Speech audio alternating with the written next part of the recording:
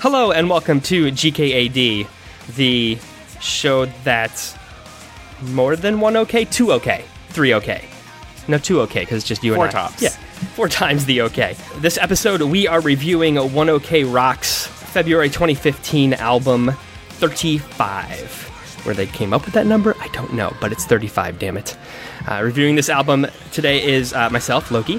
And me, Jay Lee. Woohoo!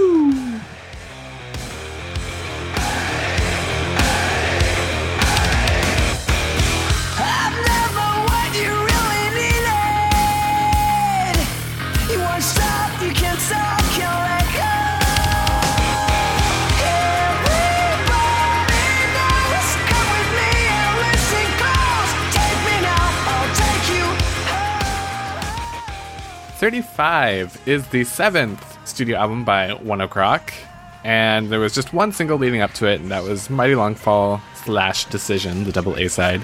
And it's been a couple of years since their last album, and in fact, their previous album, Jinsei Kakete Boku wa, was the last album we ever reviewed on Gaijin Kanpai. Oh, that's right. So, what did you think of 35XXXV? 35? Is that 70? I don't know where they came up with the name of it, because nothing about this album screams 35 to me. But I forgot that it was the last album that we reviewed on the old Gaijin Kanpai, because I thought it was only a year since their last album came out. Mainly because in the last year, I've seen One OK Rock live twice. Shit, I forgot about that. Yeah, and the first time I saw them in LA in February 2014 was probably the best concert I've ever been to. I mean, their set list was just amazing. I mean, they played old stuff. They didn't really seem to be promoting a lot of the songs off of Jinsei, and so when I saw them again in, I think it was like November or December of last year, and they played a ton of songs from Jinsei and some 35 songs, it was not a good concert. Oh, no. Yeah, it wasn't. In fact, you can't even find the set list for that concert, because I just don't think the set list was good at all. I was kind of disappointed, and so when that happened, I was like, oh, I think Jinsei came out between those two concerts, because, man, they were just strikingly different set lists. And when I sat down and took a look, I was like, oh my god, 2 years. So the question for me coming into 35 was, more than anything, was, do I want to hear these songs live? And yeah, I do. I think this is such a much better album than Jinsei ever was. What? Yes. Jinsei was not good, man. I think, but I will say that they are definitely embracing a U.S. audience with 35. It's like they went to L.A. and they just poured L.A. all over themselves and decided they wanted to be Fall Out Boy, which kind of works in some songs. I still, listening to this and hearing the American oozing out of them works. Sometimes that Americanness comes out as screaming. Like, Taka learned how to scream on this album, and it's thankfully he doesn't do it too much, but I did dig it. I mean, I thought a lot of the songs were strong. I don't understand why One OK Rock does ballads at all ever, because I can't think of a single ballad that has ever worked for them. Can you? I loved Chaos Smith. Oh, Chaos Smith is different. I don't consider Chaos Smith. And then, like, on this album, like Decision, that type of song that's what I consider like almost like an arena rock song, where it's like, that slow build has a point to be a live song. I mean, Chaos Smith, you're right, is, I think, one of their best songs. Period. Mm-hmm. I love that song. But it is definitely kind of a. It starts out slow. It starts out with that single guitar, but it builds up to that bam in your face chorus, and so when that happens, and it's more of like, you have those epic O's from the rest of the band that are singing, that's when that happens in a slower song, kind of like an upbeat ballad or an up-tempo ballad. That to me is like an arena rock song, and that aura of epicness is what I look for in, I guess you would call them ballads.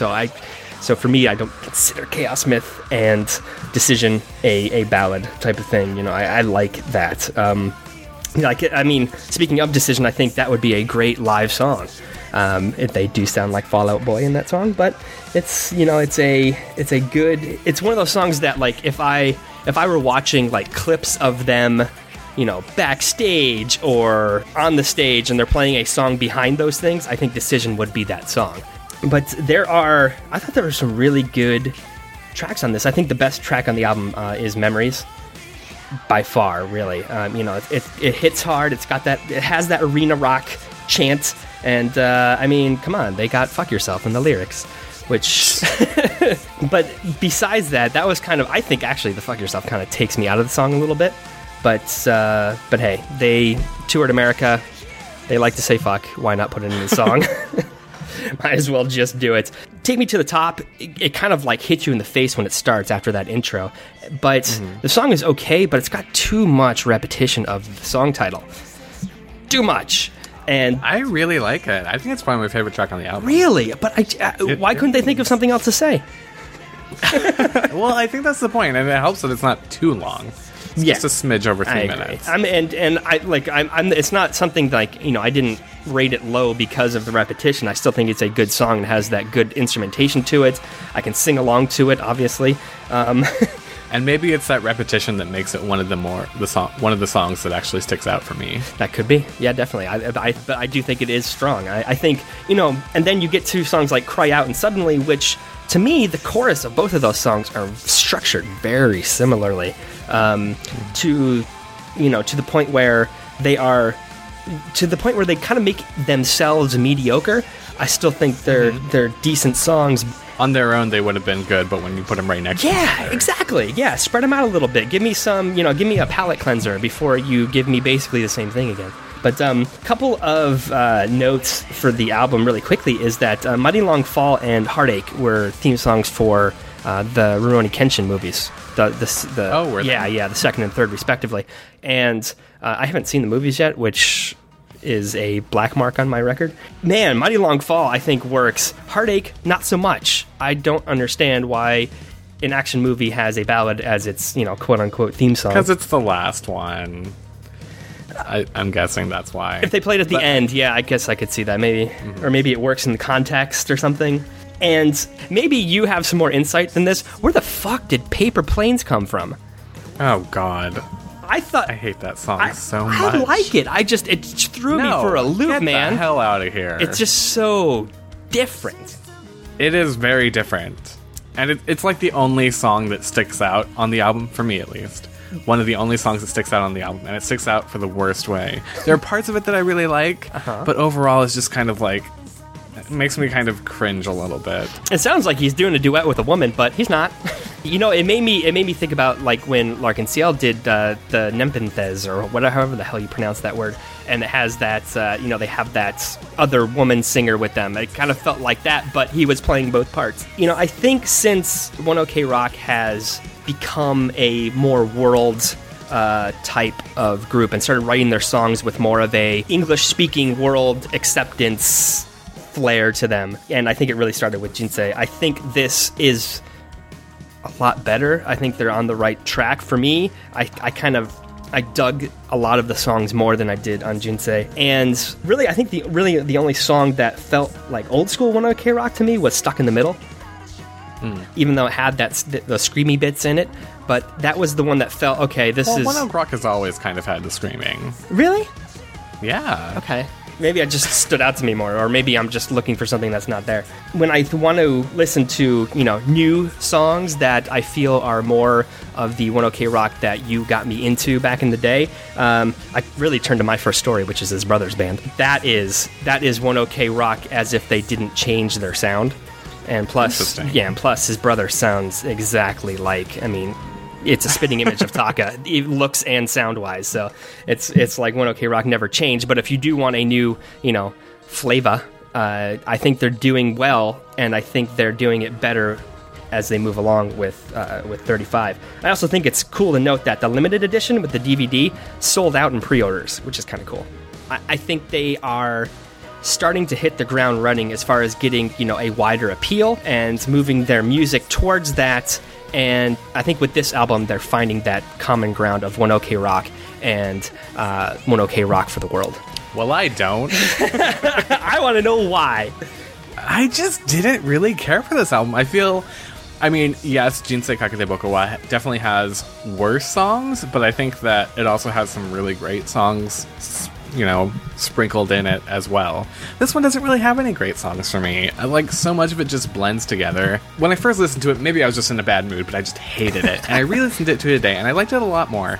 And I think the problem is, you go from Take Me to the Top all the way to Decision, and it's a pretty good album.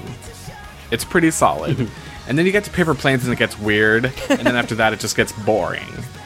And I feel like if it didn't have that kind of weird hiccup, it would probably be a bit better. But I mean, there's so little here that I can remember. I can remember Mighty Long Fall, and I can basically remember the songs that the title is their main chorus, because I'm like, oh, take me to the top, take me to the top.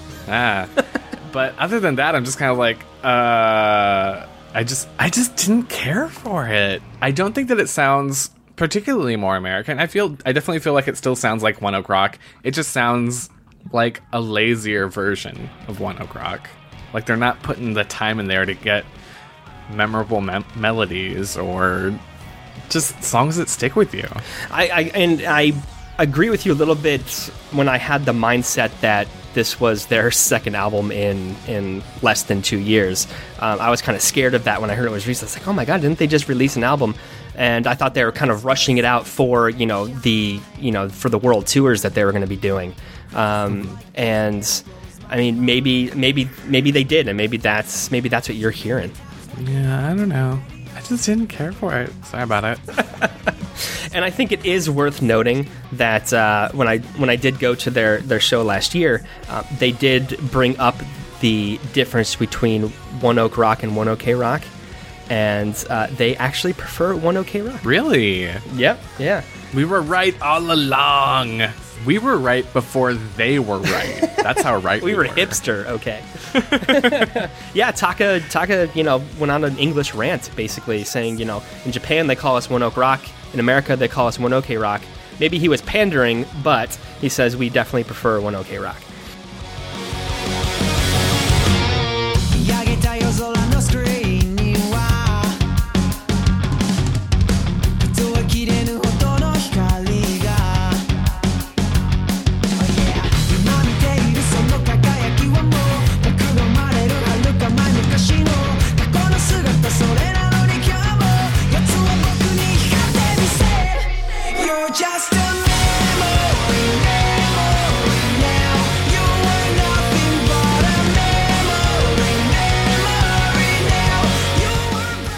So thank you for joining us on this lovely little discussion about One Ok Rock's 35XXXB. If you would like more album reviews or even longer form, older episodes, you can check out jpopjrock.com and listen to all of our past episodes there, and subscribe to us on iTunes. Leave us a 5-star rating, but don't review the show. Just tell us why Take Me to the Top is not a good One Ok Rock song. So until next time, I am Jay Lee. And I am Loki. Johnny!